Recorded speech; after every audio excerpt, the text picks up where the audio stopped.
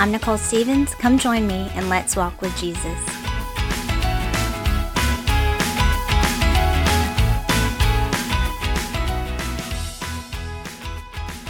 We often say that we feel the enemy attacking us. I say that myself.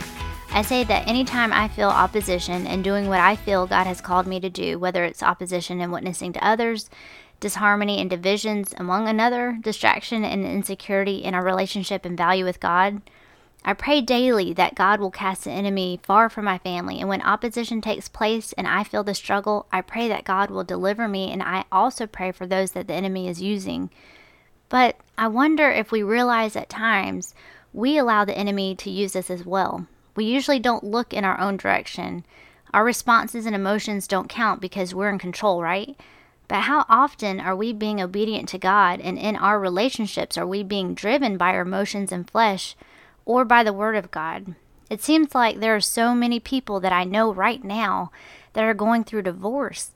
You can see where the enemy gets his foot in and starts destroying the family home. Sometimes you feel like, hey, I'm reading my Bible, I'm going to church, I pray, I try to do what I'm supposed to do, and when arguments arise, it's easy to chalk it up to spiritual warfare or that it's your spouse that has the only problem.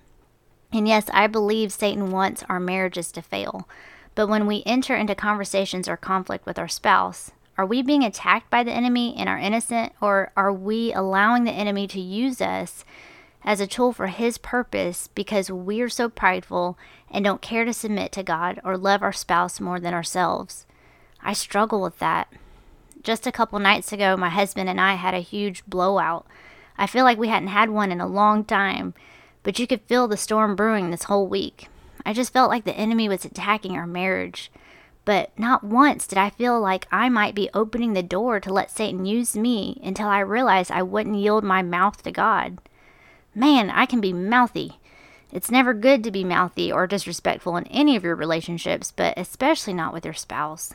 But it was more important for me to talk about my feelings and my points than approach the situation, which was not a situation at all, by the way, in humbleness, wisdom, and love. And we can't do that in our flesh. We get that supernatural strength from the Lord. Did you know that God gives us as much wisdom as we want? James 1:5 says, if any of you lack wisdom, let him ask of God that giveth to all men liberally, and upbraideth not, and it shall be given him. And of course, Philippians 4:13, I can do all things through Christ, which strengtheneth me. Anytime we choose our flesh over God's will, we are being used of Satan, because the opposite of God's will is the enemy's will. There's not three sides, God, Satan, and humans. It's just God and Satan. We will either be used of God or be used of Satan. It's simple, right?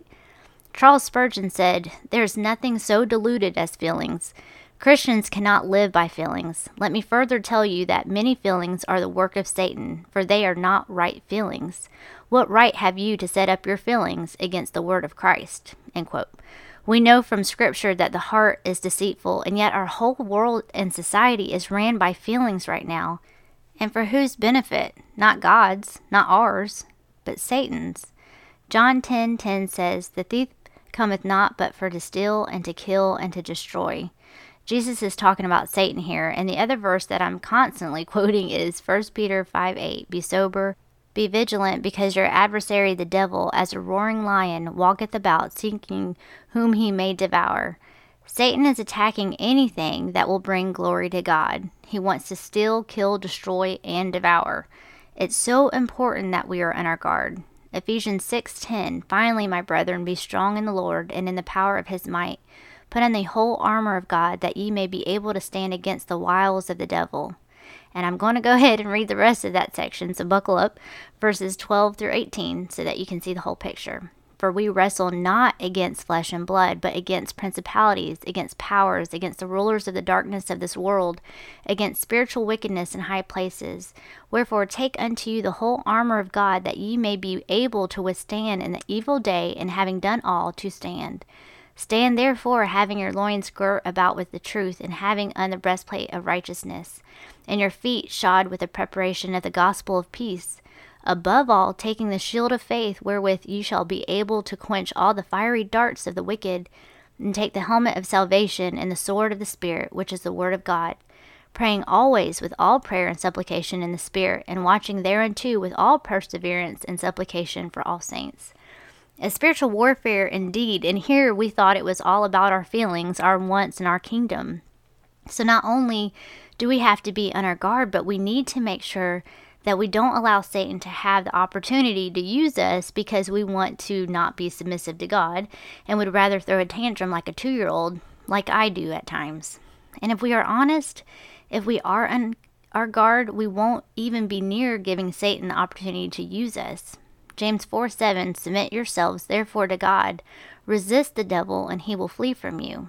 Satan tries to destroy anything and everything that can be used to bring glory to God, whether it be marriages, families, relationships at work or at church. He wants to deceive us and cause us to doubt and deny God's word and our identity in Christ.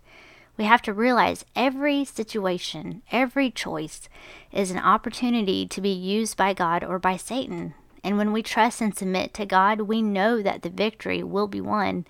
1 John 4:4, ye are of God, little children, and have overcome them, because greater is he that is in you than he that is in the world. I won't be releasing a new episode next week so that I can take some time for Easter and for my family.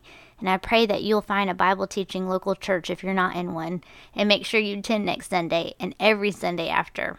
And if you have any questions or prayer requests or would like a physical Bible, please feel free to email me at walkwithjesuspodcast@gmail.com.